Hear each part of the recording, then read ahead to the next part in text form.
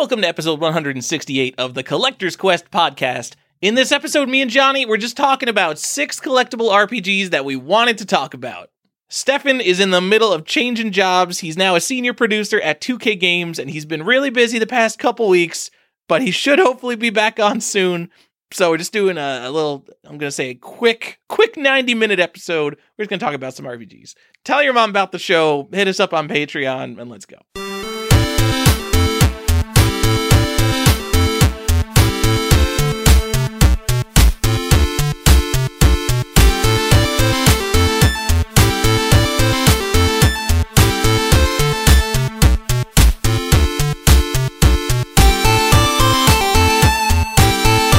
Back to another episode of Collector's Quest. I'm Tyler here with Johnny.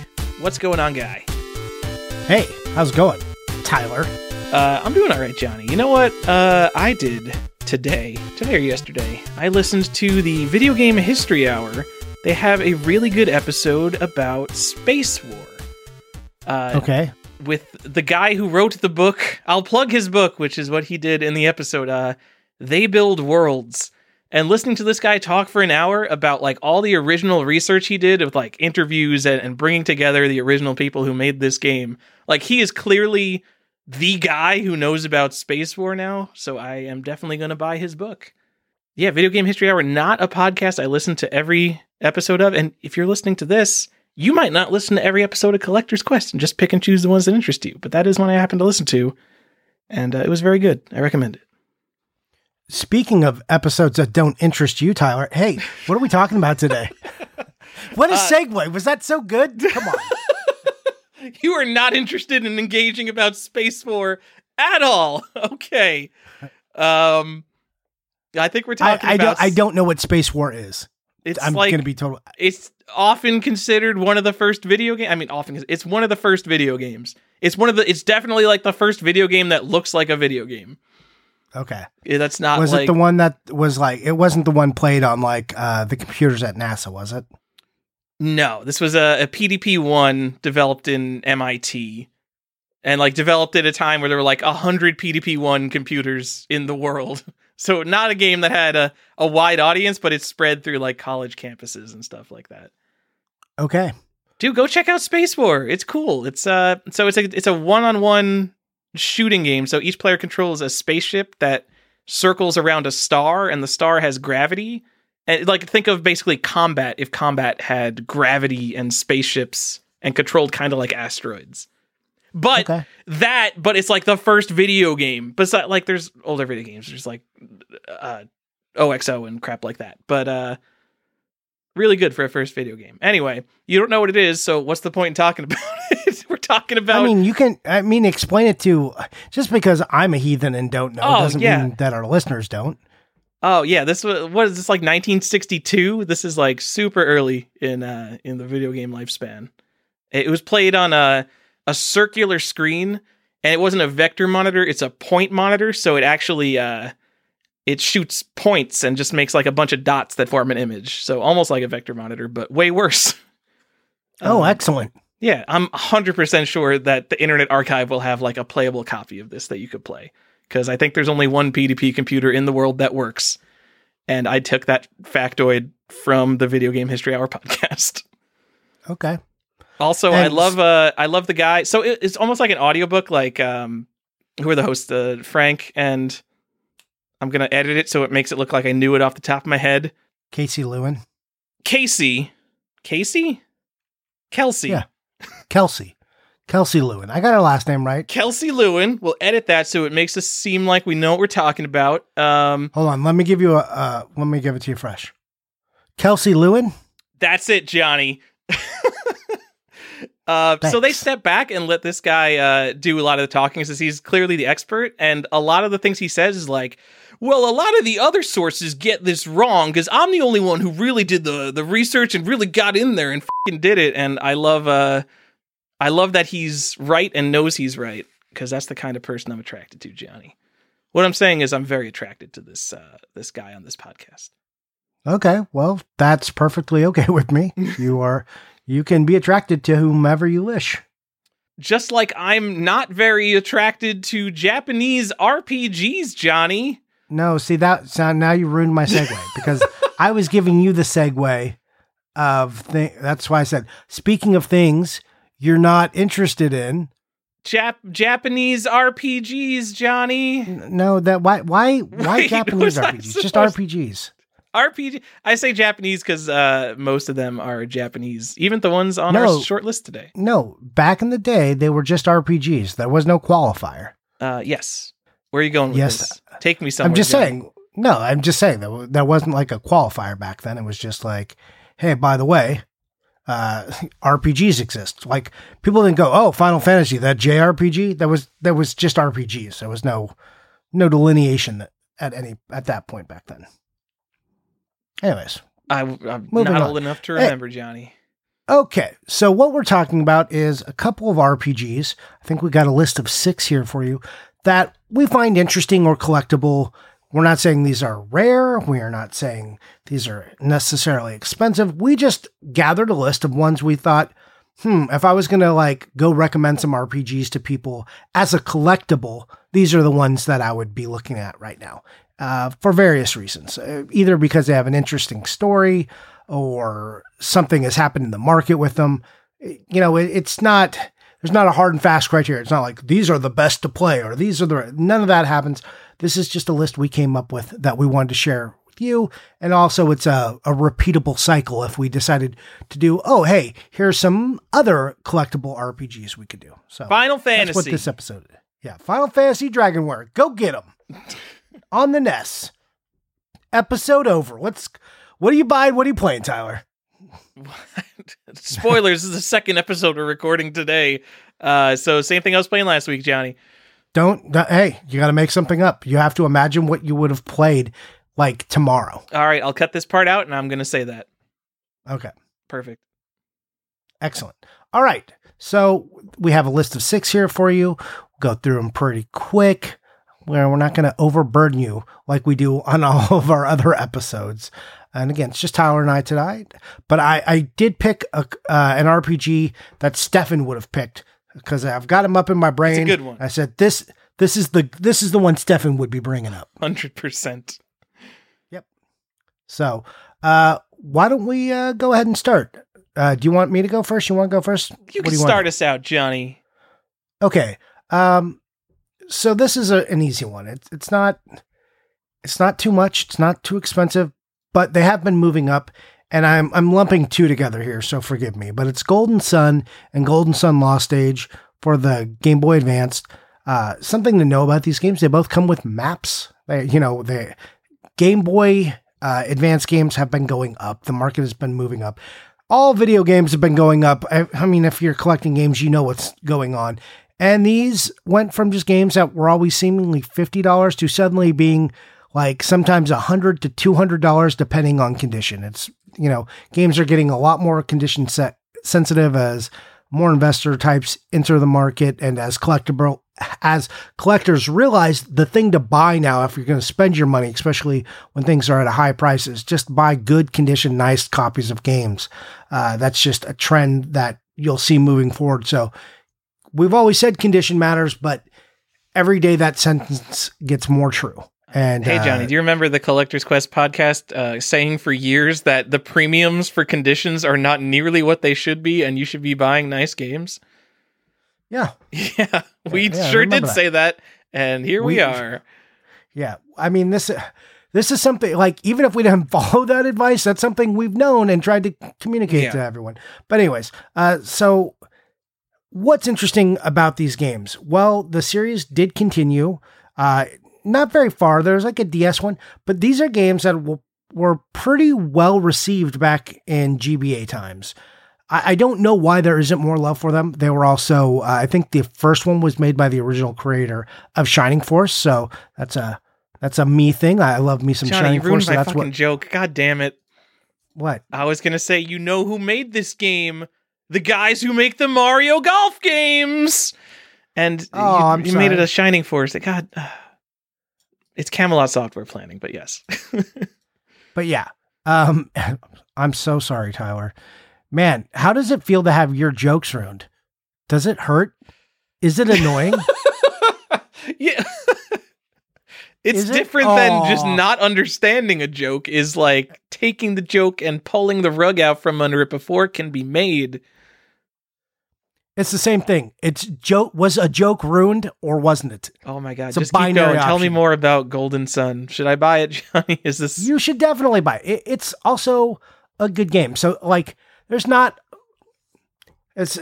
making play recommendations, but I can tell you they're both solid RPGs, and they're pretty fun. I think this will be a property one day revisited as we go into the future. They're going to be like, oh man, why don't we have more Golden Sun games when we need, like, when they decide that RPGs are in again, they're going to look at Nintendo's going to look at properties it has, and they're going to find Golden Sun, and you're going to be like, I wish I had those.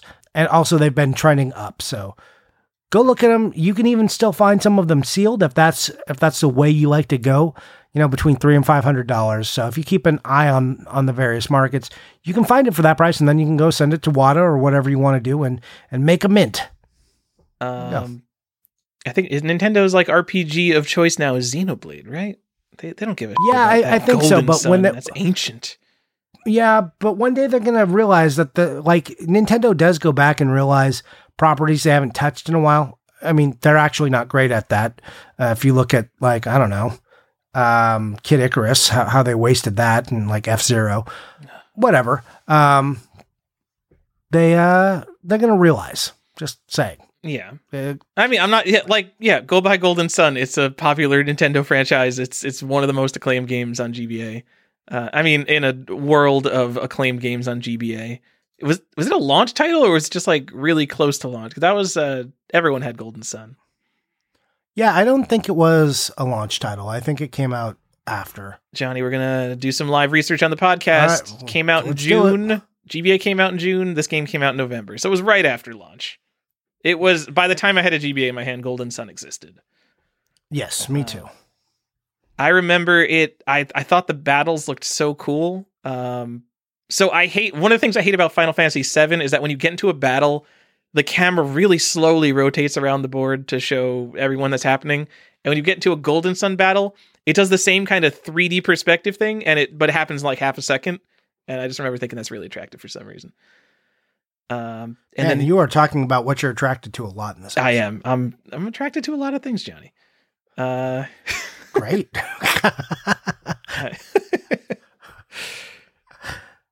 Just gonna say, I mean, you sent me that Japanese pillow video, and it was yeah, I did. A lot of things in there. You're feeling your feels right now. I get it. Yeah. The other thing I remember about Golden Sun is that if you were to make like a parody game that had just like all the tropes, and it's just like, oh, we're just gonna be like a bunch of teenagers who go and collect the 4 crystals, like that is exactly what Golden Sun is. It is the most cliche piece of garbage plot, but it doesn't matter. Just put it on your shelf and don't think about that. Yeah, but it's also a finely made game. Like, yeah, it is plot aside, like if you're looking at a lot of RPG plots, there are a lot of contrivances made there. Okay? Johnny, I'm just saying, like, RPGs, the gameplay is usually pretty repetitive and like, unless it's like a tactical RPG. So shouldn't the whole point of the plot be that it's amazing? The point is that you grow with the characters over time, and you see that the work you put in amounts to something. And that's where a lot of RPGs get it wrong. They think, oh, well, we'll just like cram everything this.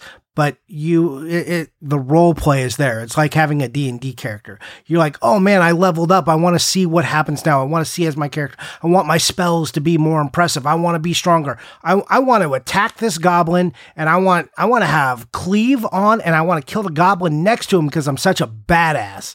That's what happens in RPGs, and a lot of people lose that element. And that's like what Shining Force was like pretty cool about. Back in the day, like in the early Shining Force 1 and 2 era. I mean, they continue, that's one of their tropes, but like your characters even changed their appearance. Final Fantasy did that. So you went through your trials, and like your spells were advancing, but you went through the trials, you got the tail, you brought it back to the dragons, and they're like, boom, you're better now. Then your black mage doesn't just look all like weird. Suddenly he drops his hood, he's wearing shades, and he's ready to, go literally nuke some people. It's great.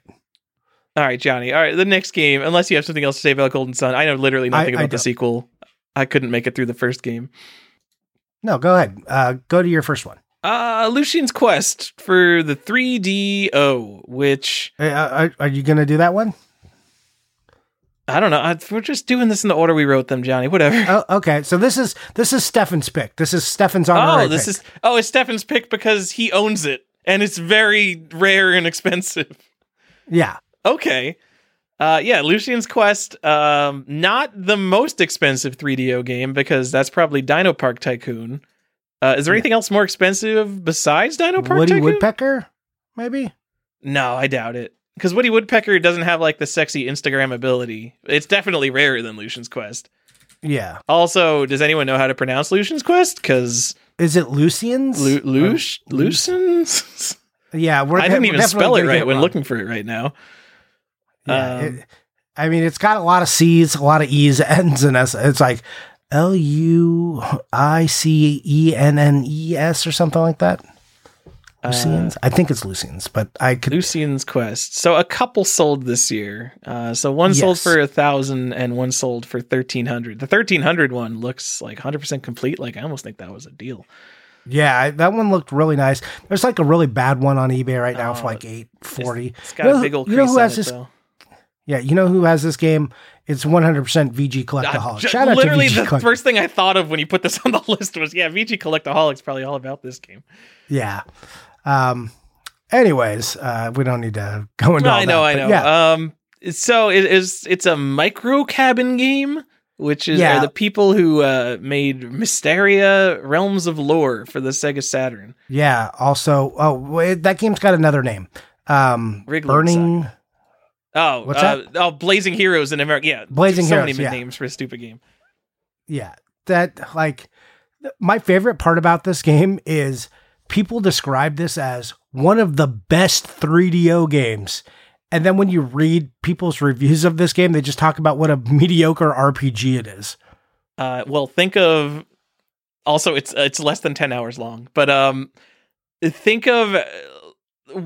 Name another 3DO RPG. Do you know how we came up with Lucian's Quest? It's not just because like traditionally it's like seriously one of the most expensive games of all time in like the past worlds before all this started. We were like, let's think of a console and then think of an RPG on it. And we're like 3DO? And the only one we came up with was like Lucian's Quest, I guess. Yep. To be fair, this one was on my list forever. This is like, since I started collecting, this has been on my stupid list and I passed on it so many times. And now it's just like, because I was at one point, I was just collecting all the RPGs I could ever find because I love RPGs. And I'm like, I'm going to get this, but it's 3DO and I don't really care. So it always just got backburnered. And here we are where now I'm going to have to spend at least $1,000 if I ever want this game. And who knows if will ever be true. You'll buy Stefan's 3DO set one day.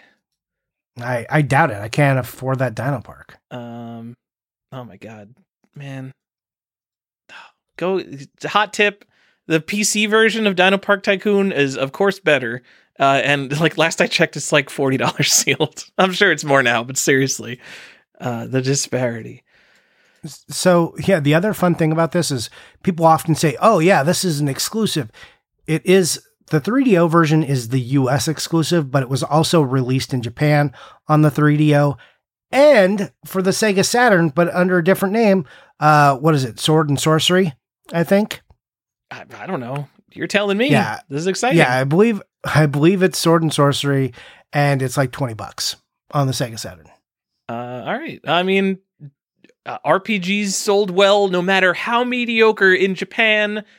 Just take a look at literally every console. Like, go through PC Engine and you'll be like, wow, what are all these games that are only $4? And like all of them are just, you look at the reviews, they're all just like, yeah, it's just another RPG, f***ing whatever. Whereas if these kind of games are released on the Super Nintendo, people would be like, yeah, it's an RPG, 7th Saga, I should pay $75 for that complete. I honestly don't even know how much 7th Saga costs. But I do know 7th Saga is mediocre because I played it. Guys, guess what? 7th Saga is 100% a $75 game now. 100%. Which isn't even that much higher than it used to be. Anyway. No, like considering what's happened in the world, like the fact that that's still $75. Pretty good. Yeah. And so you wrote $1,000. So like that's like I don't know a lot about Lucian's Quest. All we know is that the reviews are tepid at best for the price. And the box art's not exciting. It's just like such a such a ho-hum trophy game, I think. And I know someone will disagree with that, but I mean, they can disagree, but they would. I mean, they're be coming out from a position of weakness. You cannot argue that it's really anything more than that. It's exciting because there's not that many, so it's kind of rare. That's like interesting about it, but nothing about this game screams excellence. Though I've had it on my list for years and as something I wanted. So it's just. I didn't even know it was that short lived. It's like 10, like for an RPG, that's like really sad. It's very sad. Yeah, this is a tactical RPG too, right? So that includes both exploration and like turn-based tactical battles. Yeah. So what you will find out about this game though is, unfortunately, because it's like expensive, people have started to make fakes. Also, it does come in that 3DO big box, so don't buy just the jewel case only version. But that would be incomplete, so please don't do that. Spend the extra money. Johnny, I'm going to move on to a game I know a little bit more about, unless you want to go out of order here, because you don't want to talk about this. No, I don't. Go. Knock it out.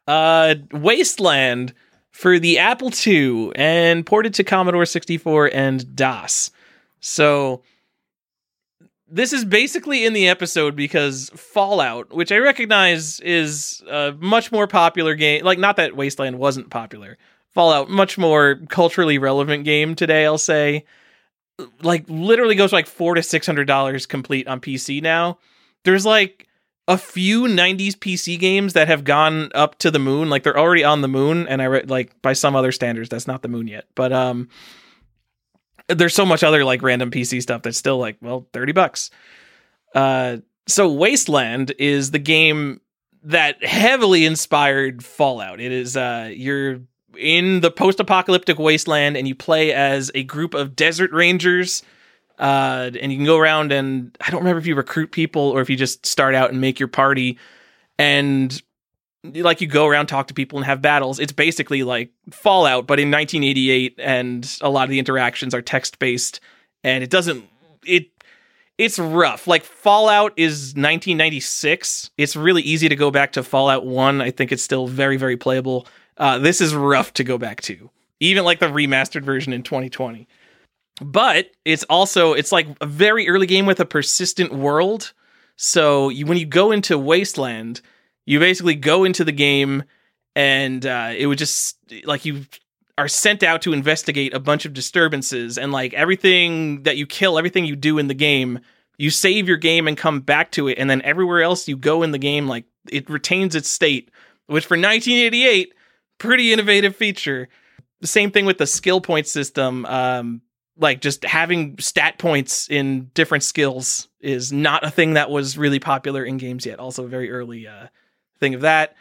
And like Fallout, like the other Wasteland games, it's just got like a bunch of story, a bunch of moral dilemmas. An interesting thing about Wasteland, actually, like the entire game is less than a megabyte because it like literally fits on like 2 floppies.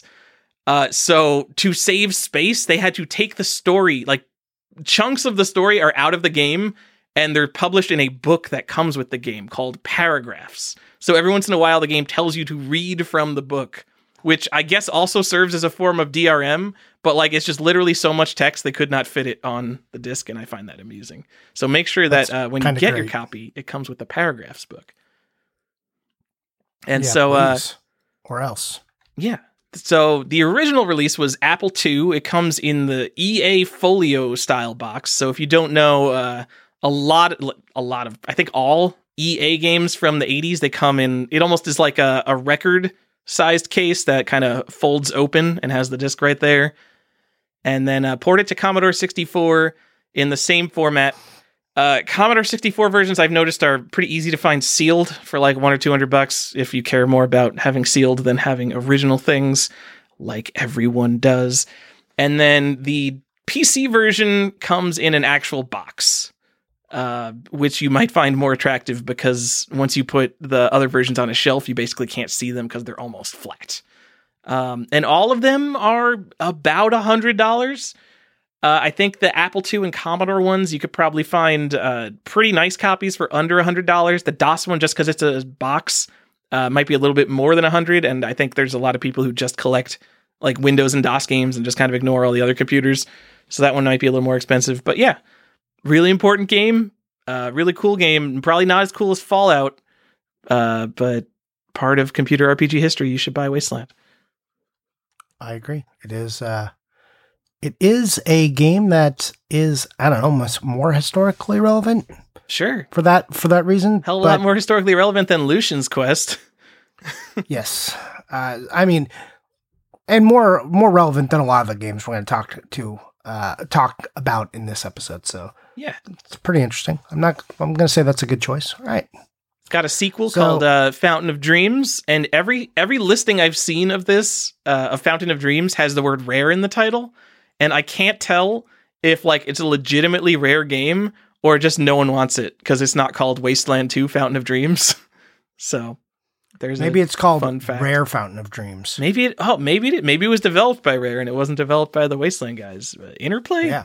Probably Interplay developed that. Anyway, that's Wasteland. I think I talked about this a bunch because I just bought one last year.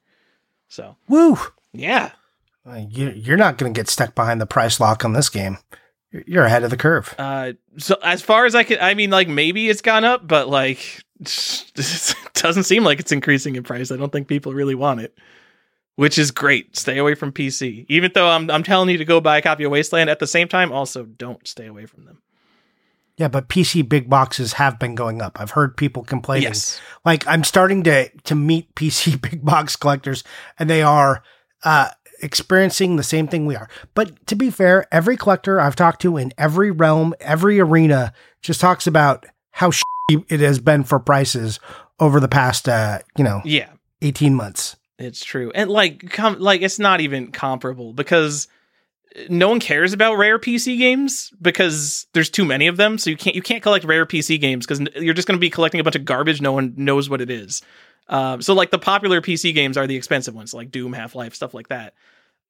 So when they say something is expensive now, they mean like, oh, my copy of Half-Life that I used to be able to pick up for $50 is now $200. It's like, that doesn't really compare to someone who's collecting NES and they're like looking for Bubble Bobble 2 and Little Samson and stuff like that. Like what we just saw Last Action Hero cart only go for $200 on NES. Console people have much bigger problems than computer people. It's true. That's true. All right. This was yours. Did you want to take this or you want me to jump in on go this? ahead, Johnny. Talk about... All right. Happily, yes. Tyler. Happily. Mm-hmm. Shining Force 3. Woo! A game I love. I love Shining Force games. I know we've talked about... So I know it's like, when we talked about this list, like, well, maybe not like the most obvious picks. But there's a reason we picked Shining Force 3.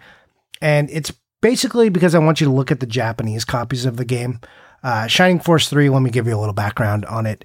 It was for the Saturn. It was released in the US and only the first part though in the US. In Japan on the Sega Saturn, it had 3 parts. The best part about these 3 parts is that they all tied together. So you played the story from a different perspective. When you completed all those 3 scenarios, at the end, it all tied it together and then you fought the boss. But then what there was at the end, if you had bought all 3 games in Japan, you could send away for this premium disc, which had exclusive content and another battle scenario on it. And it's called the Shining Force 3 premium disc. And it's crazy. So this game, when it was it had exclusive battles? That is... Yeah, there was like... this. Yeah, it was battle scenarios, not like parts of the game. It was like outside of the game. So the messed up thing that happened. Okay, and Tyler, I think you looked at the exact numbers. But when this game was like hot back in the early 2000s and like eBay was, starting to gain and people were starting to buy video games, it was super expensive to buy this premium disc. Like late 90s, like 98, 99, into the early 2000s, this was considered a super rare gem And I think you said you saw them at $800 back in the day, Tyler. Was that what you read? So yeah, I read literally an article from like around the time eBay became a thing. It said like this used to be $800, and then eBay became a thing, and people like saw how many were available, and it went down to like 100. Yeah. So and it during this downswing, right? And this downswing took a while. Around 2004, 2005, because I love me some Shining Force.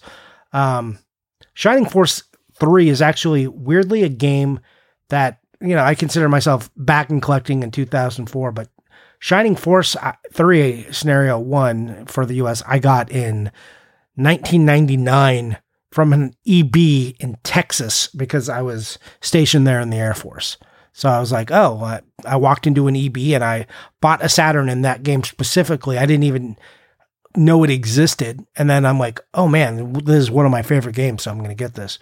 So when I started collecting again in 2004, I found out there was this rare premium disc. I'm like, yeah, I'm going to go get it. I think I spent like $150. And I felt like, especially in $2004, I felt like pretty iffy about that. But I love Shining Force so much, I was going to do it. And now you can get it for like $40, $40 to $100 now. I mean, I think it's because no one is looking for it, but like there's one on eBay for $50. Yeah, it makes me sad. But Shining Force 3 is awesome. Especially if you think about it, it's never been re-released. There's nowhere else to play Shining Force 3 except for the Saturn, either Japan or the first scenario just in the US. There was a site called Shining Central, which released fan translations, which you can still find. So you can go buy the Japanese versions of the game. The US one is like $400. Tyler, how much are the Japanese copies for all three scenarios? Well, this is a pretty important and relevant game, Johnny. That's actually kind of not, but yeah, they're like $20 each, kind of tops.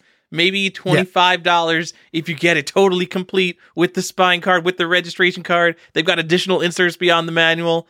But yeah, they basically don't cost anything. You can get all three of them sealed for like $400 if you really want to, but I don't. So for less than $100, how good of an investment that will be. Yeah, for less than $100, you can get all three of them, and then you can apply the fan patch or whatever, or you can just buy a fan translation off Etsy, where you can go play all three of the scenarios. Don't do that. Don't buy illegal works of people doing translation work, because they shouldn't have their name attached to an illegally sold product, Johnny.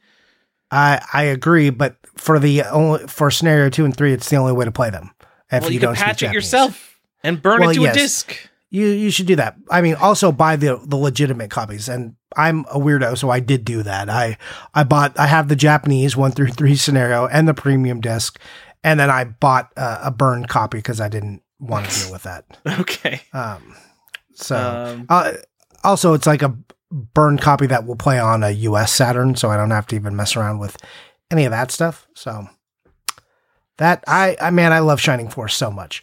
I'm sad that people didn't get to play it. Like I said, there's nowhere else to play it. It's not like it's going to be re-released. Like, this is one of those games I expected that Sega or someone would have come back to, but they went down the Shining Tears route with it, and Shining Soul route, and have never really come back to this. So, it's just a series that is falling into, the well of not touched and not reproduced. And the way games are trending now, there will never be a game that's not a good game that's not re-released on the next system. Yep.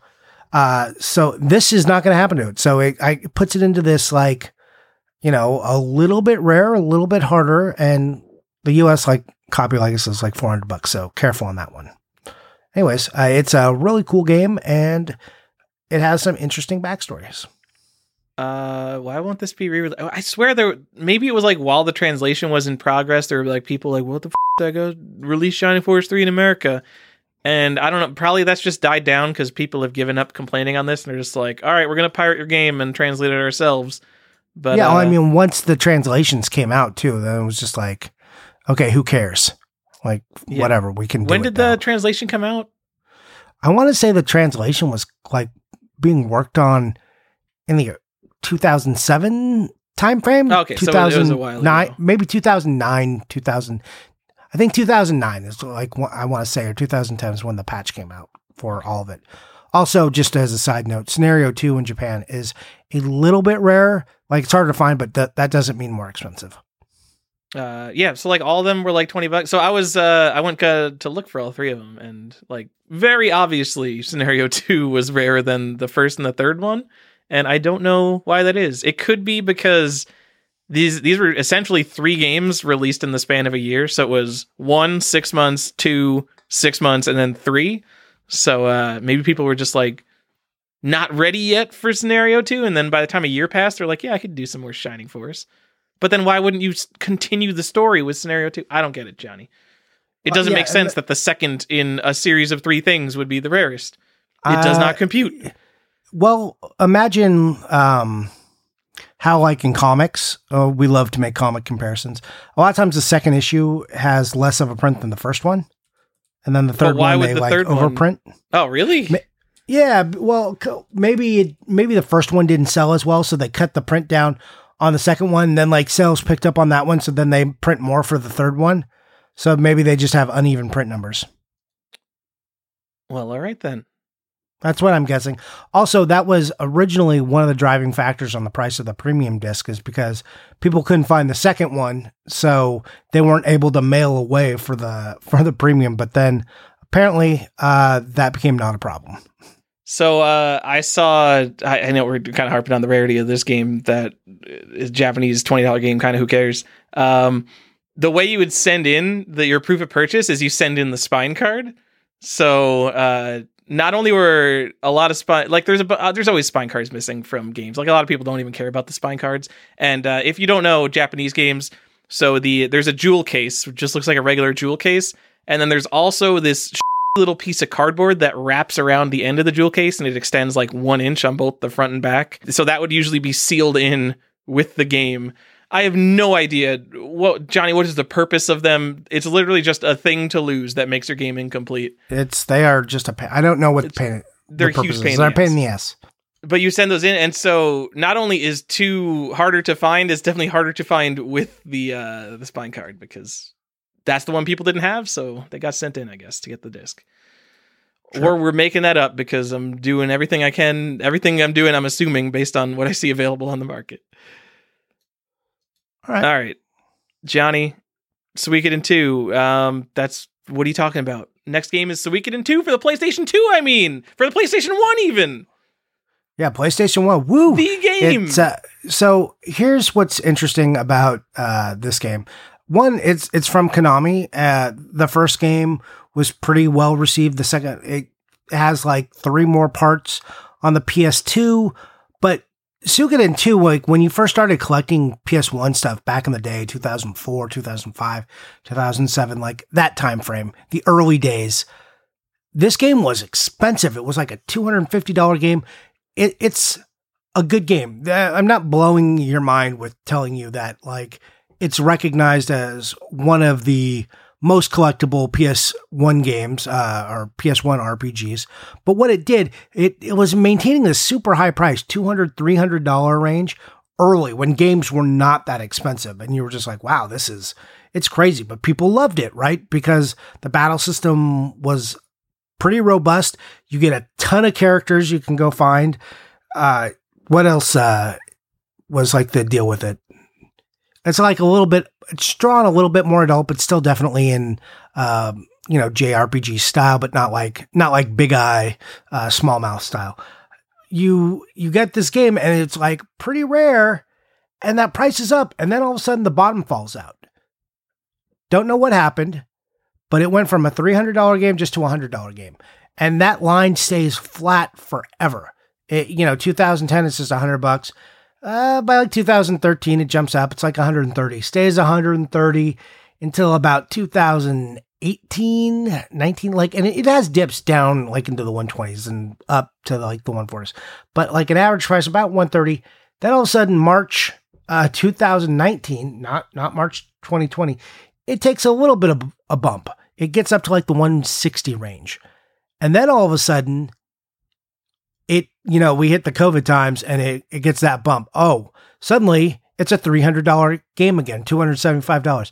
But it took over 10 years, right? We're talking a span of over a decade for this PlayStation game that was like $300 to get back to that point.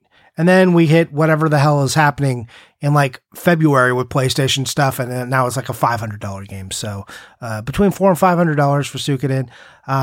Another thing is PS2 got hot, and as people started to like eat up RPGs there and then look backwards like, oh man, all these Suikoden titles, there's 3, 4, 5 and like Tactics. Oh, where are the other ones? Oh, PS1, now I got to complete the set. So that starts to drive price too. Very popular RPG series. Konami has been a show for, it feels like 20 years now, but I'm imagining one day someone will right the ship at Konami and they'll be like, oh, we should do things like Castlevania and Suikoden again. There's no way. Because those paid us money. Konami's a lost cause. Yeah. I don't know what happened in Konami, but like maybe they just like dance games were enough and they just gave up. I don't know what happened, but I imagine these are franchises. It's like a big enough RPG franchise that it could be retouched. And if anyone like it'll probably get remade on like the PS7 or something because Konami will remember that it likes money. And then all these original games will get a lot more expensive. So maybe keep an eye out for that. So I remember like Suikoden 2 when I started collecting around 2005. This was like one of the games that like I don't know, like so to the point where it was like not overhyped, but just like it's like one of these like Little Samson games where it's like, oh my god, are you really going to talk about Little Samson again? And then I remember the bottom falling out. So I remember like I would see it in stores, I would see it at shows, and I'm just like, oh, there's Suikoden 2 again. People talk about it like it's the rarest thing ever. And now it's like, again, it's like hundreds and hundreds of dollars again. Yep. It's just so funny how the opinion can change on a game. Yeah, I mean, I think this is just because all games moved up, but like, it's also a good game. It's a really good RPG if you haven't played it. You don't need to play the other ones. Sure haven't. I would start with the first because I can't skip games, even when they're unrelated. Although I did do that for Final Fantasy VII because I wasn't going to play, a bunch of Japanese games before Final Fantasy VII. Well, you should because they're all better than that. Oh! Except for 2. Oh, well, shots fired. No, 7's fine. But like really, Final Fantasy 1 is fine. 3 is fine. But Final Fantasy 4, 5, and 6, whew. Oof. That's like good stuff. I don't have Suikoden 2 because at the time when it went down in value, like all I was thinking was like, told you this game was only a hype machine. I'm so smart. I never even looked at it, and the time I did look at it, like it looks like super cool. It has like really nice graphics. Oh, it's like the art, like it holds up too. It's not like you're gonna enjoy looking at this more than you will playing Final Fantasy VII on the PS1. That's all I'm saying. Guys, 2D games look better than 3D games. Like, across the board. Doesn't matter what they are. Doesn't matter if it's the PlayStation. Doesn't matter if it's the PS5. Because you know what? In 20 years, everyone's going to look at PS5 games. They're going to be like, that looks like f***ing garbage. But you can look at Suikoden 2 and you're like, wow, this game looks awesome. Simple, nice, easy to understand graphics are nice, Johnny. Yeah, I know. Right. Look, I'm telling you, go grab this game if you want to spend $500. $500 on Suikoden 2. Go back to 2017. Let me tell you the exact month that it was best to buy it in 2017. No, I remember, like literally October. Last year, my friend offered me one for like $250. Oh, there are so many copies. Like, this is why I didn't buy one. I'm like, there's no way this game can be worth $200 if there's 50 of them on eBay, and there are like 50 of them. Yeah. And man. I mean, it shouldn't be this price, but here we are. Anyways, it was October of 2016 is the best time to go in, or September. You get $120. Do that one. All right. Still seems expensive, but this one's got a reproduction jewel case. They're not saying it in the description. Oh. Johnny, we're going to talk about a pretty obscure one for our last game. Oh, did you bring the heat? Is it like we say that as a joke, but like none of these games are really obscure that we talked about. No, I mean we didn't say these were all obscure. I know. So Let me just, is this one of your dumbass like Atari or PC weirdo RPGs that no one's ever heard of? We're going to talk about a Japanese FM7 game. Also ported to the PC-88 and PC-98 though. Oh. Wait, no, that one didn't make the cut. We're going to talk about Earthbound. Earthbound. Rare hidden gem for the Super Nintendo. Why are we talking about this hidden gem that no one has We've never talked about this on the show, Johnny. No, never ever. Why are we talking about Earthbound? How could it possibly be relevant? Well, I don't like reporting on single sales, Johnny, because there's a lot of market manipulation. But there was one sale very recently of like a decent Earthbound. It was like nice, but not like the nicest. It was and like it was like $4,700. $4,700. I'm sorry. Remember when Earthbound tanked? Remember that? Remember when? I can give you the date on that. I've never been super interested in Earthbound, so I have not kept my tabs on it, but no. So here's what happened. Earthbound, everyone was like, oh, this rare. Like if you go to the rarest, I'm sure Earthbound is on there. I think we even looked and confirmed at one point it was on that guy's channel.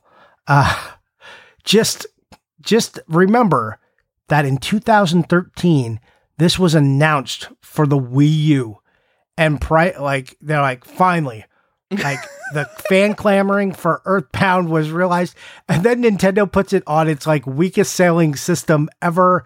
And as a digital store only, instead of giving it a proper physical release. Could you imagine what this game would be like if it got a physical release? What do you mean by that? Like the reproduction, how crazy the reproduction would be? No, like how the value would have tanked if they had done a physical of this game and not just a digital. You mean like release. Some kind of Super Nintendo classic? Like, yeah, the Wii U. Like when the Wii U came out, they're just like Earthbound on the Wii U. Like probably a combo pack with Mother and it would have been interesting, but I don't think people accept substitutes. But I don't know. Earthbound, you say that 90% of the appeal of this is that it's the collectible game for collectors I put on my shelf in my YouTube video. Yes, but remember, I want you to know it took what it did is it took CIB prices of Earthbound that were like sitting around $500 and $600 at the time in 2013 and dropped them down into the low 400s. Just the Wii U release did that to Earthbound. And I remember people were like gloating about it. Like, oh, they were stupid people. You dummies. I told you. And then like within a year, it was like back to where it was. Like not quite as high, but like high 400s, low 5s. And then it just kind of kept moving. And this isn't just like the COVID bump or the after COVID bump. This had just like started to climb and is because it's f***ing Earthbound. It's the game of legend. It is, I don't know what to say about it. It's like ordained by some holy being and dropped down upon us lowly Americans. And it's just been going up 600, 700. And this is like July of 2009. It hits $800. This is 2019. So this isn't even COVID stuff. And you're going from 500 to 800. And then COVID happens and it just steadily climbs and it keeps going. And now we have a $4,000 sale and then a lot of other sales for not as nice ones that are like $2,000, $2,500. Still that are like between $1,700 and $2,500. So that's a lot of money for Earthbound, guys. So to be clear, the $4,000 one, it has a really nice first picture. Yes. And then it's one of these pictures. It's just got like just the right reflection and everything. It makes it look like someone who would have kept everything 100% mint. And then you look at it and it's like, it's all right. The strategy guide in particular, I would say, is somewhat rough, which is not what I should be seeing on a $4,400 Earthbound. No, not at all. And of course, like, so I didn't know if it was like one of these things where like there's a drought on Earthbounds. No! 1, 2, 3, 4, 5, 6, 7. There's at least 7 complete in box copies on eBay right now. Okay, well, hold on. there's probably only like 3 or 4 bidders. So this is probably like one of those dumb, like 3 or 4 bidder auctions where someone can like sneakily just increase the price, right? Well, so you say that there's like 38 bids. I don't like counting the number of bids because a lot of times it's just stupid people. But yeah, 1, 2, 3, 4, 5, 6 people bid over $2,500. So you're not counting total bidders. That's just people who bid over $2,500. Those are unique people who bid over $2,500. Jesus Christ. There's, I think, a nicer one. Is this one nicer? It's like missing a little like dumbass insert, whatever it is, like one of the health and safety insert. It's ending in a day. It's currently at $2,100. I'll be very curious to what this one ends for. Oh man, it's maybe you guys nicer. will have to. But like, by the time this episode releases, go check the history on it. This is 5/16, so it ends on what, 5/17. There's a buy it now for $2,500 of one that's way nicer. Way nicer. It's definitely nicer than the $44,000 one. Well, also people, the desire to win mentality is really strong on eBay right now. I don't know what happens. Like you'll see like there's like a fine listing. You're like, oh yeah, that's like a fine listing. I could go buy that. But then you'll see the open auction one and you're like, oh, well, usually open auctions close lower than the buy it now. Yep. And then all of a sudden people go insane and bidding is stupid. And you're just like, oh, I guess I should just go buy that cheaper buy it now right now. Like right this second, because why did this close for $300 more than the open buy it now? Right. I don't get it. Here's a funny thing. There is $1,000 Earthbound, and it looks like fine. It's got the cardboard insert, got the thing. It's missing one scratch and sniff card, so it will never sell. Earthbound, you're a funny game. I like you very much. Yeah. I want. What made you the game? I know it's like this quirky thing. So like quirky things are the things that become sort of the culty things. But if it didn't have the big box, do you think it would be as phenomenal as it is? Nope. It's the big box. It's a cool fucking box. Yeah. Whoever marketed this did it right, because you know what? Everyone's still talking about your game. But at the same time, you're right. At the same time, they didn't. Because it was on clearance racks everywhere. And that like pushes a lot of people off. Like you'll hear the old vanguard of collectors being like, I wasn't going to buy that. I saw it on clearance racks at Best Buy for $14. It's like, yeah. The old price memory is real. And there are a lot of sealed Earthbounds out there. And unfortunately, a lot of them were graded by VGA, meaning that they're no longer technically unopened. But yeah, there are a bunch of these. Not for sale right now. Maybe they're on their way. Someone's probably waiting for Wada to grade them. I don't know. Oof. Can you imagine not knowing how Earthbound wasn't cellophane sealed and just opening it and being like, yeah, this looks fine. Well, they know it's not sealed, so they have to open it up to confirm it's unused. VGA qualified is just such a dumbass thing. Also, I mean, like, the newliness of an item based on the condition of a cardboard flap is pretty weird. Don't like it, Johnny. What are Earthbound cards? Earthbound cards are like $400 now. Yeah. That's like maybe $350. Guys. Yeah, I mean that's their minimum of $350. The prices, Johnny. It's like it's 2021, and I know I'm used to it, but at the same time. Let me just say one thing to you, and I know you'll feel better after this. Rejoice in the value. Oh, I could rejoice in the value. Thank you, Johnny. I will just rejoice in the value. Because I already own Earthbound. The fact that I don't own Suikoden 2 or Lucian's Quest. Yeah. Also, kind of funny. Earthbound seems to be worth at least twice what Lucian's Quest is, which is just a little bit weird thing to say. Hilarious. Because I'm just so used to thinking of things in terms of rarity, which is not the way of the world anymore. No, you're like, oh man, that Lucian's Quest is so expensive. How about Earthbound? I guess that's all right.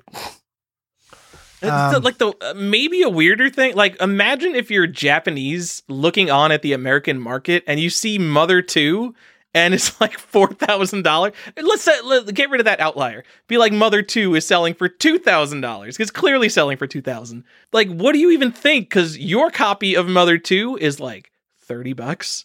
And like Mother 1 is a collectible Famicom game. Mother 1's like $100 in real nice shape. And like that doesn't even come in the realm of what Americans think of Earthbound. It's weird.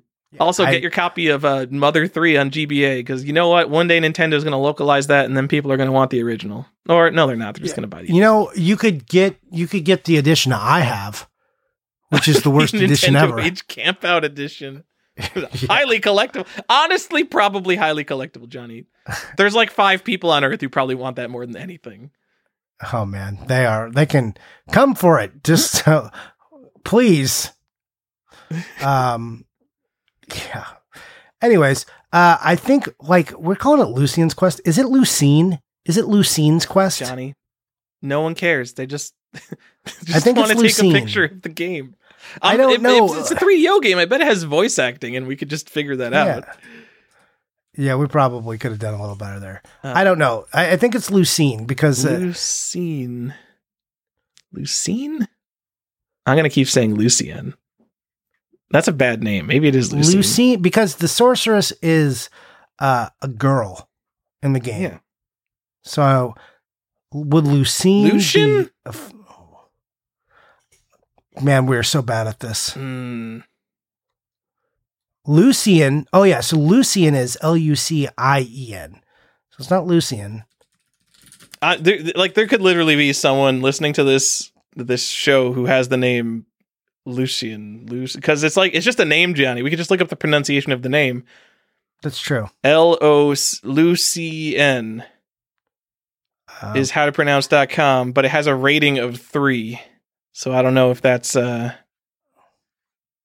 Johnny, let's move on to another part of the show. Okay.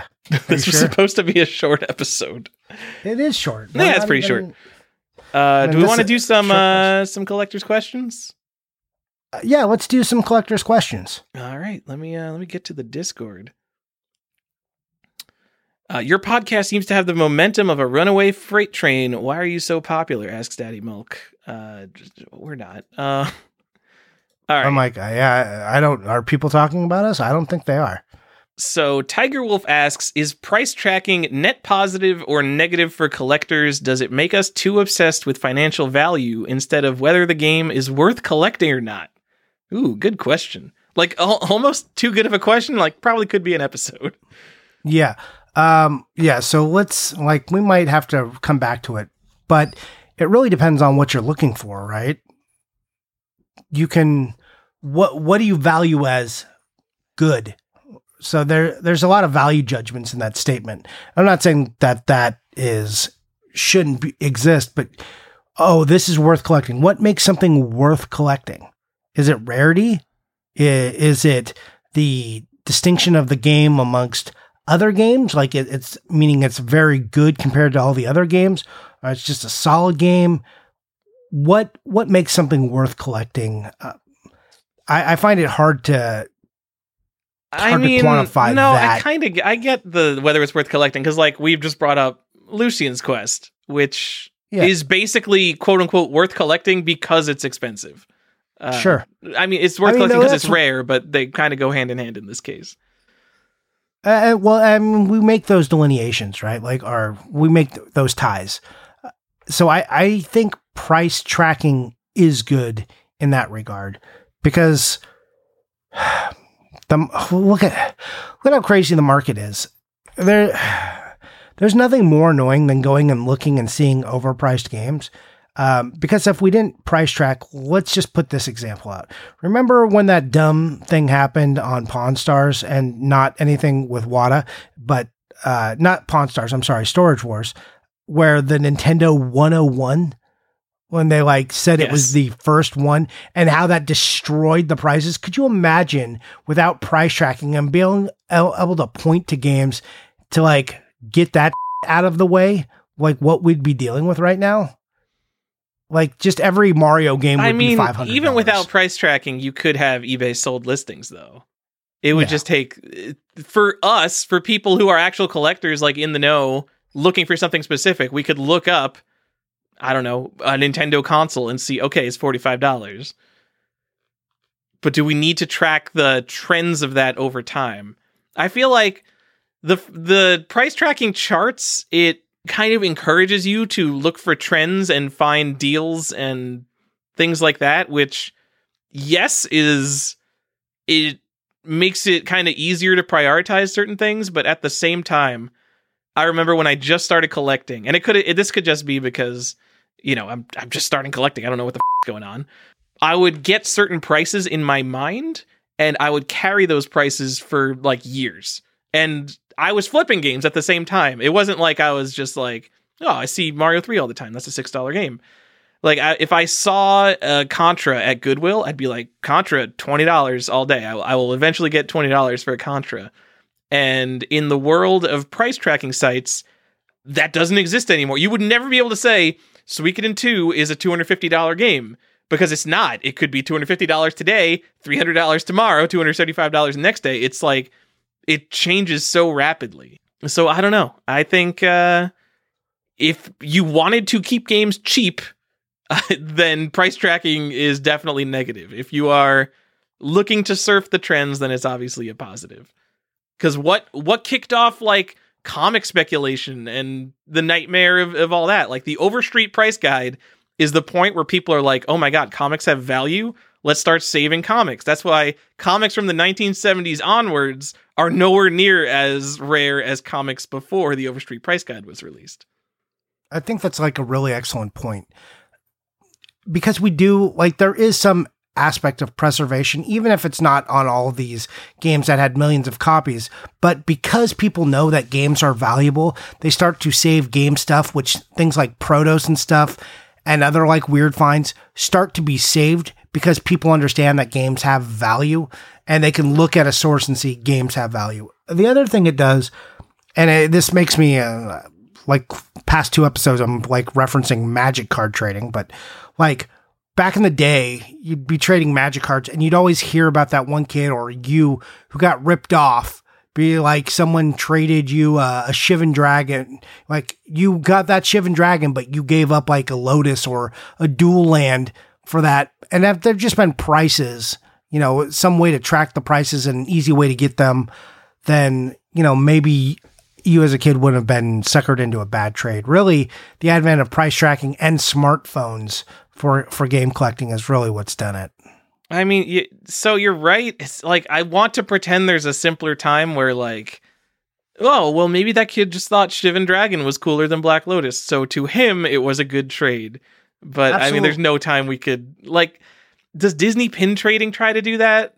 They like just make so many pins where that like they try to, I don't know what I'm trying to say. I know more about penny arcade trading, penny arcade even, where I remember early on, like pins used to have like, there were a bunch of pins that had like significantly different values because like some were rarer.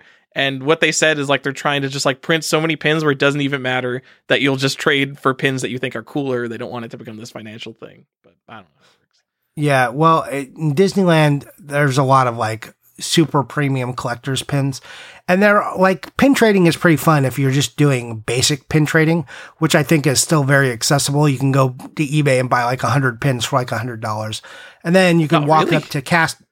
You can walk up to cast members and then just trade pins all day. You can just trade the junk ones for ones you like better, but they're not like the high quality collectors trade like pins that they want to sell you for $25. But maybe they put a couple on the trading shelf every day, Johnny, so you have to go look.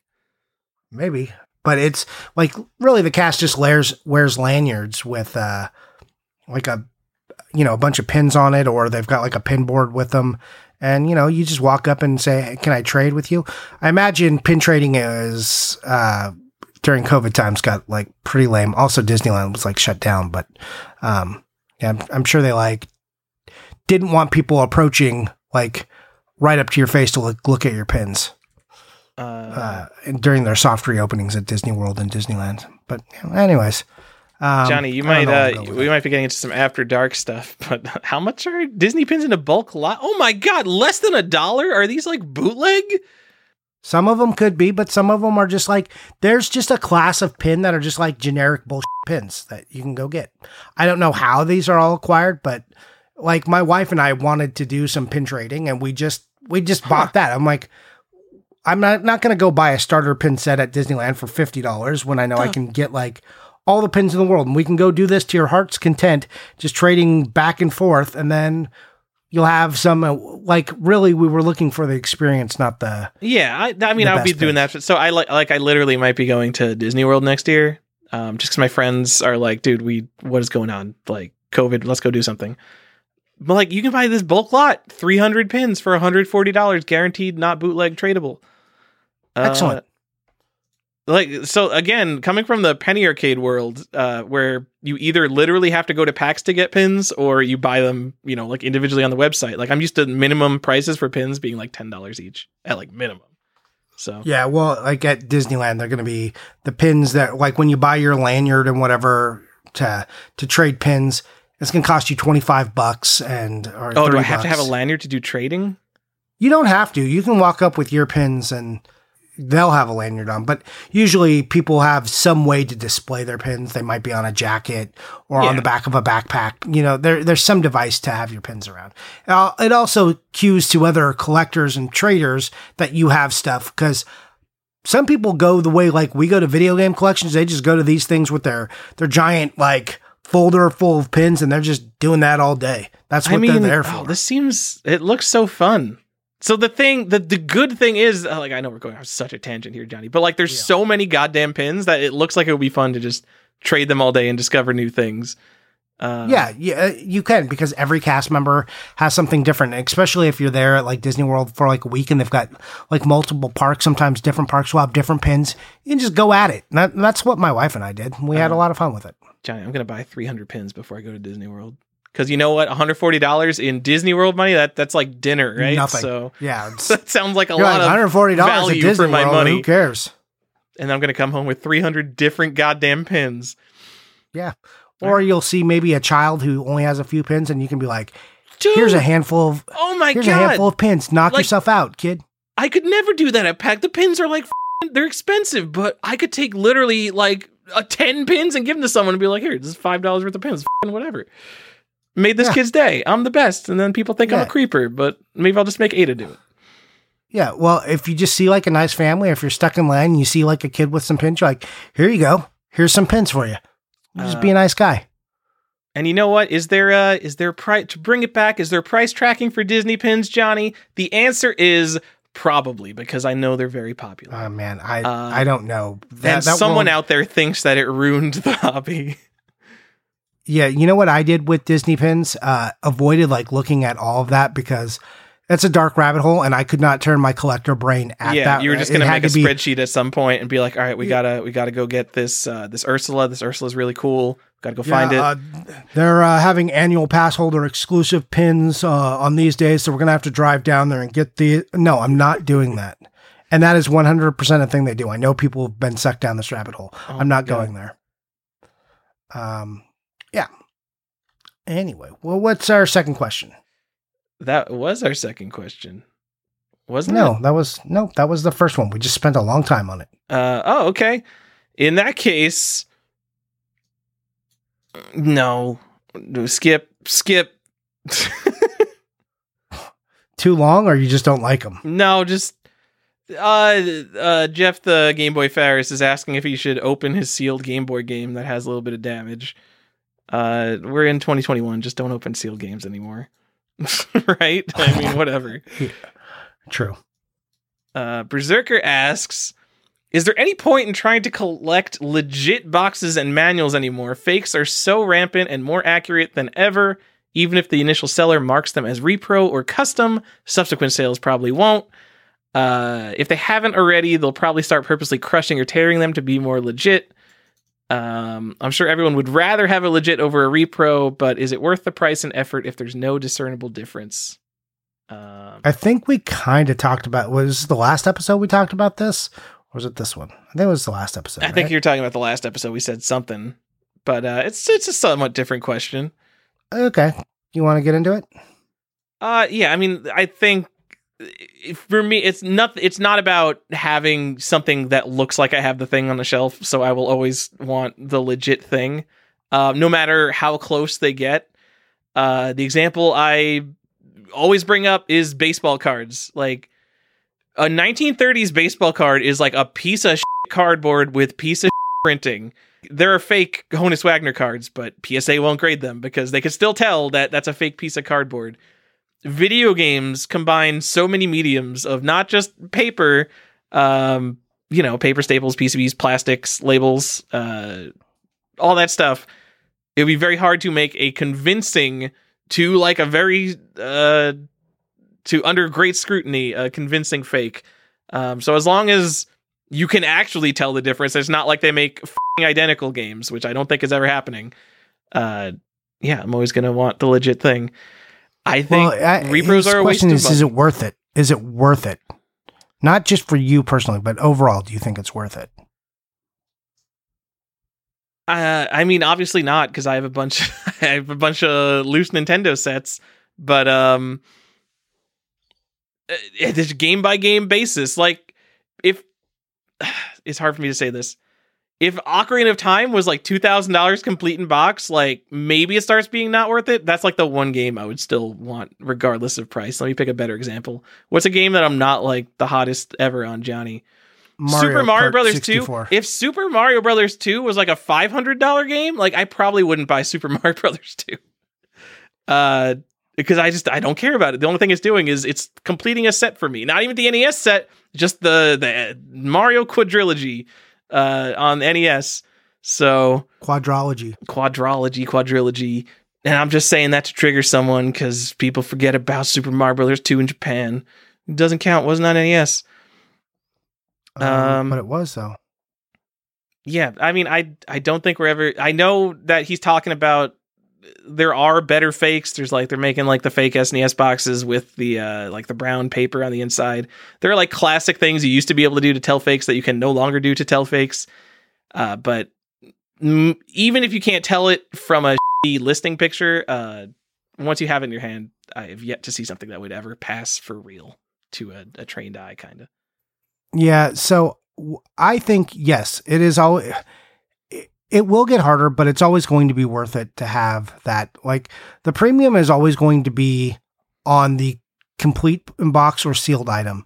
Like we've seen the price gulf between sealed and complete in box widen, but we've also seen the gulf between cart only and CIB widen extensively. So yes, it's worth it. It's worth the effort. And it's just about really training yourself to be able to spot those differently and buying from reputable sources or just buying on eBay, or local game stores. If you buy on eBay and you're using like a credit card or something, you're protecting yourself. You can return it even if the seller says no returns. eBay is going to return it for you. Your credit card, you can say this is a counterfeit item. They're not interested in that. No one's, There's a way to fight these things. So I recommend that. Yes, it's a pain in the ass, but I think the value and the divide there is always going to be worth it. And I'm someone who's largely collected CIB the whole time. I'm not afraid to assemble things, but the goal was always to be complete in box the best I could. I think we'll get to the point too, we're going back to Magic cards, where you'll just have like a jeweler's loop and you'll be able to tell like by the printing pattern on the box under light and with the jeweler's loop, whether it's real or not. And I think we'll start to see if box fakes get too good, we'll start to see people documenting what the actual printing patterns look like on those boxes specifically. And you'll start to have resources where people compare, much like, people check the chip, or the PCBs, on like, what's it? SNES Central has it. Yeah. So they do a good job, I think but they don't document absolutely everything. So they don't, but I'm just saying, I think we'll start to see resources like that develop if it gets too much. So yeah, that's my answer. I'm sticking to it. Not looking forward to the jeweler loop times. And I've always said that. If you don't have, also, oh my around. God, there's going to be so much bad info. Like, if fakes get really good, there's going to be so many people on Facebook, like, just judging things that are real or fake and just being wrong either way about it. Because, like, a Majesco box doesn't feel the same as a regular freaking made in Japan Super Nintendo box. No. So, like, people are going to be like, oh, this doesn't feel right. Anyway. Or they're going to see, like, the weird Frogger with, like, the built-in tray, and they'll be like, that's not how Super Nintendo games come. That's definitely a fake. And you're going to be like, no, you don't know enough. Yeah. In terms of intentional damage, like, I see intentional damage on fake things all the time. There's a fake 5-screw Mike Tyson's Punch-Out on eBay right now that has fake intentional damage on it. So, yep, people are definitely going to do that. What you got to do, you just got to, like, look at those things and notice what people do to fake mess up games. Like, they'll put gouges and, like, wow, I don't see a gouge in a label like that ever. That's weird.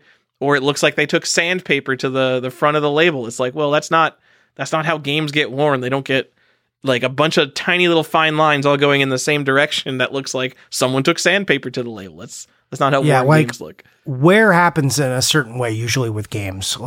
Like Super Nintendo games really susceptible to like frame crushing. So, like, if you're looking top down at the game, like, because the way the tray sits, it just, like, around the frame of the tray, like, that crushing, you'll see, like, that, like, you know, slight concave or concavity, even though the game had the inner tray in there, especially, and if it's got a fake tray in there or one of the trays without the bottoms, you'll see, like, the type of crushing where at the bottom of the box, you'll see more of a depression.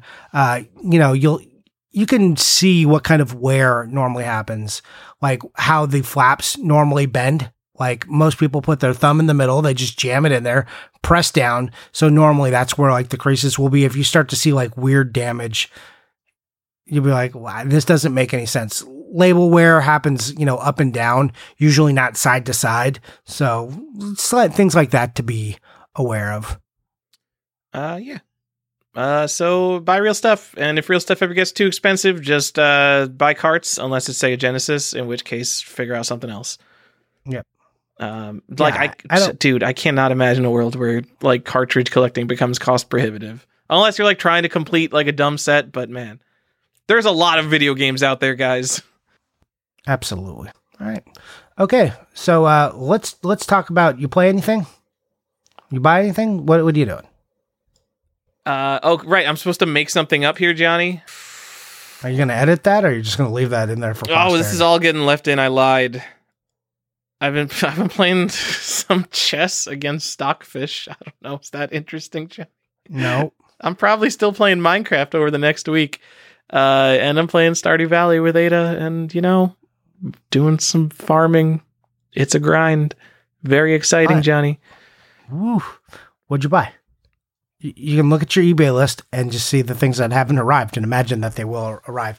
And then knock on wood and pray to the gods that you haven't upset them for, you know, your boastful ways. Okay, so I already did that. So I have nothing on eBay that I bought that hasn't arrived, because my eBay purchases have been way down. So I'll just tell you some stuff I bought on the old Yahoo. Oh, I got a copy of Getter Love for the N64. What is that? Sounds great. It's a dating sim party game. Oh, is it it is what it sounds like. Okay. Oh yeah. It actually it looks fun. I don't know. There must be a translated version of it. It's really hard for me to tell. I like having correct rarities. It is often considered the rarest Japanese N64 game. If that is true, there are no rare N64 games in Japan, because this game is not super rare. But I did want to get it because if I am ever going to work at Japanese N64 set, I'm going to do it top down, because I know now that collecting from the bottom up and getting like 150 games and then killing myself to get like the last 10% of the set is not fun. So I'm not eagerly in a set collecting mentality right now. It's more just like, if I get one game, let me get the quote unquote top one. And I think I'm probably going to get a couple other ones like Evangelion and just some of the other quote unquote top Japanese N64 games. You going to do Sin and Punishment, or you already have it? I already have it. All right. And how much did Getter Love cost? And that's for people who aren't hearing it well. Getter Love. Yep, with 2 exclamation points after it. Yeah, it was $234. So cheaper than eBay. Probably cheaper than a copy of Paper Freaking Mario in America for the rarest Japanese N64 game. You know, it's actually not true. Maybe some of the big box stuff is rare. Mario No Photopea got bought out last year, potentially by that guy who was just constantly hyping them. That was hilarious. Yeah. So I don't know, but price is just not even comparable to American prices. No, there's I'm seeing at least 5 complete box copies right now. How? Yeah. On eBay. Yeah. On eBay. American eBay. I don't even know if I don't know how being in Japan works. I think maybe they just don't collect sets of all their dumbass games that no one actually cares about. Honestly, I know it's a party dating sim game, but I think it looks fun. I actually like the box art, though. It's it's got some pretty interesting box art, and it's made by Hudson. I love Hudson games. Yeah. Pretty interesting box art of a girl in a skirt not looking at you. I mean, the art is interesting. If you look, I have said this before, N64 box art is terrible. Mostly just awful. It's like bad 3D renderings of bad 3D games on their covers. Terrible. Gross. Ocarina looks good because they didn't do that. No, Zelda games, Johnny. Zelda games in America are such cop-outs. Just it's Zelda, buy it. I hate them. Yeah, but I'm saying the box art still looks nice on it. Unlike if you looked at, say, StarCraft 64, which looks terrible. The box art is gross. What's the other one? StarCraft looks... Or not, you literally just said the same game twice. Yeah, I meant to say Starwing, which is Star Fox, and looks terrible. It's just so much bad box art, though. What's the other dumb game with the Chameleon 64 or whatever? Chameleon Twist, yeah, that one looks it's pretty Nintendo 64-y. Yeah, if you look at Nintendo 64 boxes, they're gross because they tried to make it look as 3D as possible for Americans want them graphics. And this game, Getter Love, just has a nice drawn photo, or not photo, drawn picture on it. And even though it is suggestive and of a woman, it is at least nice hand-drawn art. It's nice box art compared to the garbage that we have on the N64. I'll agree with you there. I was going to say that maybe the Chameleon Twist art is better in Japan. It's actually worse. How is that possible? Look it up, dude. So the one in America, it's one of these guys with the long tongue and he's in a jungle kind of setting. And the one in Japan, it's it looks like they're on a Dreamcast logo and it just looks like 4 Puyo Puyos in that horrible 3D art style with hands and feet. It is just the worst. Yeah. This is not good. If you want box art, go buy Super Famicom games, the system with the best box art that no one collects. I don't know why. It literally has the best box art of any game system, and no one collects Super Famicom games. Yeah, I mean, people in Japan, I'm sure, collect Super Famicom games, but I don't know. Maybe it's just because I'm in this circle of people who have the same mindset as me on Instagram and social media, and I don't collect Super Famicom games, so I don't see the people who do, but I don't see them. Chameleon Twist 2 box art, not terrible in Japan.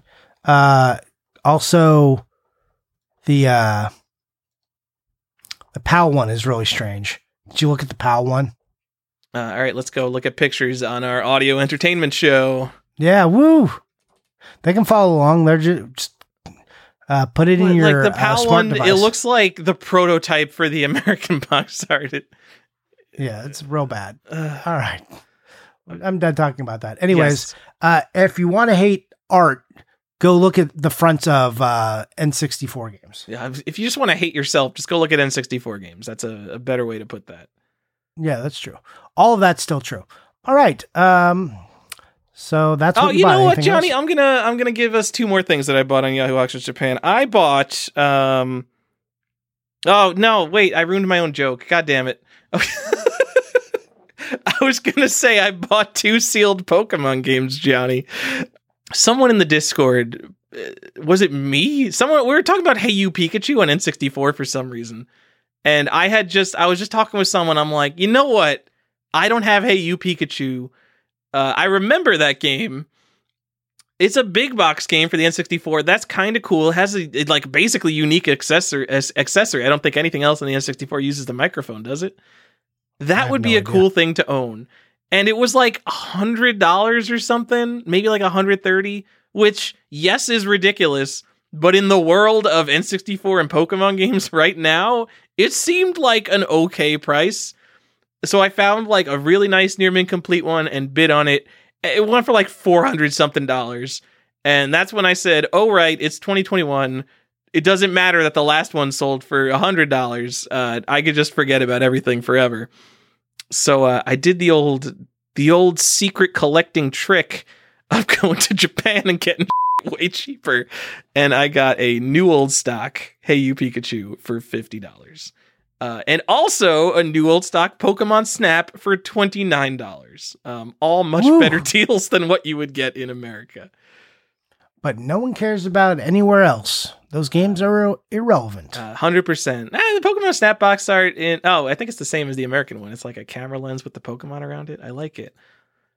Also, for some reason, the Japanese Pokemon Snap box is a thin hang tab box. It almost looks like a Super Famicom box with a hang tab on it. It looks different from all the other games, and I don't know why. That's weird. Yeah. Also, in like 2019, when I was in FOMO mode, like just buying sealed games I thought that I might ever want, Pokemon Snap was one of the ones on my short list, because I do like Pokemon Snap a lot. In that game, like super common sealed N64 game, I think it was like $300 at the time, and I'm like, I could get around to that one day. Let's just forget about that. And I don't even know what it costs now because we're in the Pokemon bubble. We're gonna go look at. I know your source for sealed game news is the Collector's Quest podcast. Absolutely, that's us 100%. Pokemon Snap sealed. Oh, it's not the worst. The last one sold for $1,300 in a 6.5B. That's awful. All right, Johnny, that's a bunch of stuff I bought. That's off my secret Japan list, not my eBay stuff I buy. So I hope that's more interesting to you. I mean, I'm for it. I like what I heard here. Yeah, so I haven't bought much, sadly. I got Dig Dug for the Game Boy. I got that from Jeff on the Discord. Thanks, Jeff. Yeah, there's just Jeff the Game Boy Fires. Yes. Use his full name. I'm sorry. I'll let you do all the nicknaming for everyone. So I got that, and that's pretty much it. Again, same situation. Game buying is low. Harry Potter book buying is high. Thanks, wife. Well, Harry Potter's fun too, as you might have heard on the last Collector's Quest After Dark. Yeah, if you like that, I could tell you so many more things I've learned about Harry Potter. Whew. Do you know that Hermione's name is pronounced Hermione and not Hermione, as I pronounced it my entire childhood? Yeah. Until the movies came out. I told you that they wrote the scene in Goblet of Fire, the part in Goblet of Fire where Hermione teaches Crumb to say her name was not for Crumb. It was for all the readers out there, so they knew how to say the name. Fantastic. Yeah. You want some more trivia? No? Yeah. No? Okay, good. What? Harry Potter? No. This is now Collector's Test. Oh, that was a bad one. What's Oh, you know what? I've got some other things to add that are coming. You want to hear about some good stuff? Yeah. You talked about stuff from over the sea. I can do that too. Oh, let me hear about your stupid ass PAL games. All right, here they are. Super Nintendo, Pop and Twin Bee Rainbow Bale. Whoa! Got it. Oh. Wait, that's a PAL game? There's a Pop and Twin Bee game that came out in Europe? Yeah. Weird. Yeah. There's 2, actually. Is there even a Twin Bee game that came out in America? I don't. I mean, so. well, there have been like Stinger, but it's not called Twin Bee. Yeah. So here's a funny one that I bought overseas. This is my favorite purchase. Okay. The Flintstones for GBA, Big Trouble in Bedrock. Okay. If you go to eBay, in fact, Tyler, let's do an exercise. Please go to eBay right now, looking only in America, and type in Flintstones, Big Trouble, GBA. I'm pretty sure I saw this game for sale on one of those like WATA auction sites. But yeah, okay. I'm looking. I'm telling you what I see. I see a bunch of $8 cartridges, one sealed copy, box game, and then $100 copy complete in box. Complete box. So a nice $100. What about sold? Go to sold listings. What are you seeing sold? All right, hold on. I'm judging this complete in box. Oh, it's 100% complete. It's got all the little inserts. And there's a lot of edge wear, but I would personally accept it in my collection, this $100 copy. All right, I'm going to go to sold listings, Johnny. All right. I see a bunch of $4 cartridges, and I see this $25 one with $4 shipping. And I'm going to call it destroyed condition, Johnny.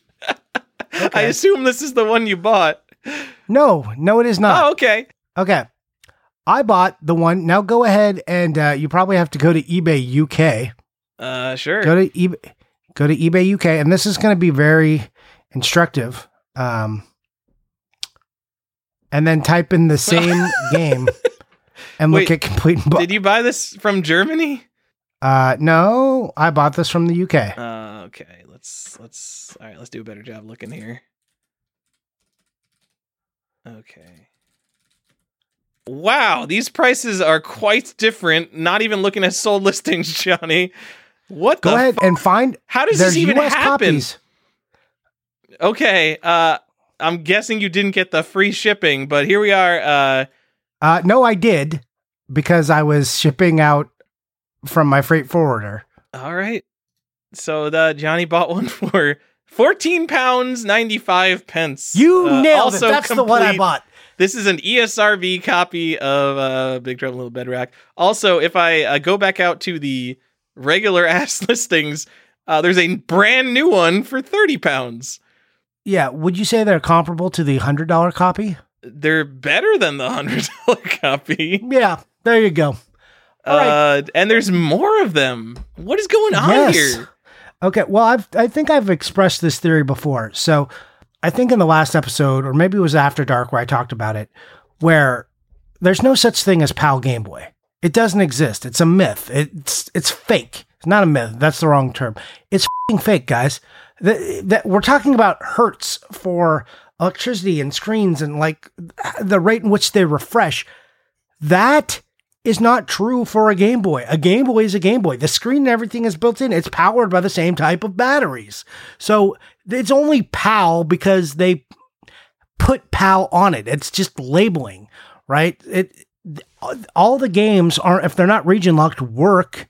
And most, I think, are not region locked. There's a few weird ones, but it doesn't matter. So my theory, having said all that, is they looked at a lot of games that were coming back, new old stock, or like that didn't look like they were going to sell here very well, or maybe, because they can sell them anywhere. They just said, okay, let's send them out to these retailers out in Europe instead of shipping them to America. Or maybe Nintendo, like there was something what happens where they realized that we can just sell these in overseas and not just in North America, Canada, US, Mexico. Oh, that makes sense. Because the quantity of games like this that just show up, it's not all games. And it's the same thing. Like sometimes you'll find games, especially for Game Boy, that are only in Canada. You're like, I don't understand. I cannot find a complete copy that doesn't come out of Canada. And it's the same thing here. You can look and you're like, there's like a few copies, but why are there so many in Europe? It must have been some sort of allocation to Europe. And maybe it wasn't as well received or something, but sometimes you can find this with American games. It's not all games. This is not like a super secret hack. It has to be the right game. And also, a lot of times shipping becomes extra stupid and prohibitive. So it's like buying in the US makes a lot of sense. Also, that's a lot of travel for little cardboard boxes that are easily damaged. Yeah. So like I said, this is not like some revolution, but you can do this once in a while and get away with a little bit of trickery. Again, I paid $21 for this game, and the shipping is inconsequential because I was already paying for shipping. If you put this in with all the other stuff I shipped, maybe it was like $4 of the shipping. So for $25, I got this game. Yeah, good deal. I there's no way I would look for a GBA game and think, oh, let me go check eBay Co. UK. Maybe it's the fifth the price over there. Yeah, so I'm revealing my secrets to the show and to our listeners. Like, to be clear, like 99% of the time you do this, you're just going to find the PAL version. And I say the PAL version, I mean like, no ESRB round right. seal I mean, quality say the version. PAL version. That's what people understand. Yeah. That's what's going to happen All right. most of the time. Anyways, I also bought one other GBA game. And so there's this weird, again, talking a lot about Harry Potter, but there is a rare 3-in-1 Harry Potter game. So there's a collection, right? And yeah, there's like that PlayStation 2 bundle that you can get, but it's not even the same bundle. This one actually on one cart has Harry Potter, Sorcerer's Stone, Philosopher's Stone because it's coming out of Europe, Chamber of Secrets, and Prisoner of Azkaban. And this is a PAL exclusive, so it's not in Japan. It's only a PAL game. And again, I'm saying PAL, but really I mean of European territories. And it's released in multiple territories. And that's really annoying because the box art is actually slightly different on them. And the only thing that's different is that it's like this horrendously stupid looking box. It says Harry Potter collection, and then it's got pictures of the posters. But if it's in like France, the posters will have French text in them. Yeah. So there are slight box variants. So it's not even like the same box, even though it could have been, because the European cart, which is EU, it says EU-EUR, has all those languages already on it. But they didn't do that. So yeah, you have like 3 distinct versions of this game I've found so far. It's very annoying. Don't collect GBA unless you're willing to go all the way, kids. Yeah, don't use Harry Potter as an exercise to learn about like the depths to which PAL collecting gets weird. Just don't. Just buy PAL exclusives and don't care what country or region it comes from. Just be happy that you got the title and check it off your box and move on with life. Don't be an obsessive weirdo. Anyways, that's what I bought. All right. I've been trying to think of a better Harry Potter Collector's Quest thing, and the only thing I came up with was Dementor's Quest. So I'm sorry I couldn't come up with a bad podcast name like Projector's Quest. Let's end the show. Well, I was going to say there's probably something about like if you change it to like sorcery or magic and you put your brain in that realm looking for puns, you'll probably find something. Oh, wait, what do you mean about magic? Just like in general? Yeah. Because I was trying, I think like Ministry of Magic, if we turn that into Ministry of something else, that would be a good Harry Potter Collector's Quest podcast. And the problem is we're never going to have something Diagon Alley or whatever it was. Dialogue Alley. Yeah. And then like the better one that you forgot. Yeah, well, I remember now. I say I remember now, but I asked. It was the podcast Under the Stairs, also a good one. No, that one's too long. I like Dialogue Alley way better. The Dialogue Alley is an excellent name. It's super good. So anyways, if you want an interesting podcast about Harry Potter translation collecting, go check out Dialogue Alley. And my friends over there, they do a really good job. And they just added a new host who also brings a ton of information. So go check them out. All right. That's it for the show. Hey, Guy, where can we find you? I'm on Instagram, videogamesage.com, and YouTube. I'm Default Gen, Default Gen. Are you sure? Default Jen. There you go. All right. Incorrect. All right. And I'm Johnny_Iuchi on Instagram. You can also find us on our Discord, or find me on our Discord. And you can become a member of our Discord. Man, this is doing okay. It's late. Talking like real bad. Me, big man, use good words like Tyler. That's a callback joke from a couple episodes ago. Anyways, You can find me on our Discord, which you can become a member of by joining our Patreon at collectorsquest.com or patreon.com/collectorsquest. I'm really good at this right now. Anyways, you can join for as little as $2 or as much as $6, but don't spend more than that. At the $2 level, you get on the Discord, and at the $4 and $6 level, you'll get access to some bonus content. And I think we are just released another After Dark episode by the time you're hearing this one, so check that out. All right, and our host who isn't here, Stefan, you can find him on the Art of NP on Twitter, twittersucks.com. That's where you can find him. All right, that's all we got. Bye! All right, that's our show. Thank you to the patrons: Richard, patron number 1, Bowden, The Millennium, Wiljo, Canadian Variant Alert, Chris Glidden, Nintendo World Champion, Daniel Jacksvik, High-End Collector, Andrew Brim, 50 Hertz is good enough for me, Andre, What a 9.88++, Benji, Brian Gupta, and Pocky and Rocky with Becky, Mint Condition, Brian J. Mora, Sophisticated Investor, Cart Mageddon, Fat Cat Collector, Chris Jackson, Chris SNK, Too Many NES Accessories, Morozek, Johnny's GBA Hookup, Coffee with Mr. Saturn, The Last Game You Need for the Set, Corey O'Brien, Unpunched Hang Tab, Dustin Beagle, Man of Nintendo in the World of Nintendo, Funky Brewsta, The Actual Shinobi, Jasonic the Kid, Jeff the Game Boy Farris, Lance Lord Hardstyle Z, The Degenerate Matt Fall, Funkoland Employee Platform Agnostic, Read the Game Show, The Famicom Box Retro Game Enthusiast, Sean the Gamer Collective, Previously Unknown Variant, Tim Walker, Can't Put Limits on Collecting, VG Collectaholic, The Official Seal of Quality, Angie, I messed this up last time, and The Official Seal of Quality, Andy Jill Selector, Keeper of the Zelda Variant, 0x Def Code, The Actually Rare Bird Dog Gaming, Brandon Rogers, whose favorite episode is the wrestling episode, still finding deals in 2021 somehow, Colton Murphy, Derek Lauer, who made me edit this show, Jeremy Jarvis, here for the Pog Talk, Jim Jacobs, world record holder of Best Collection, Video Game Art Collector because video games are art, Justin Chichillo, Lateral Movement, who's got a Donkey Kong kill screen coming up, Michael posted in the Discord right now, Chiara Monty,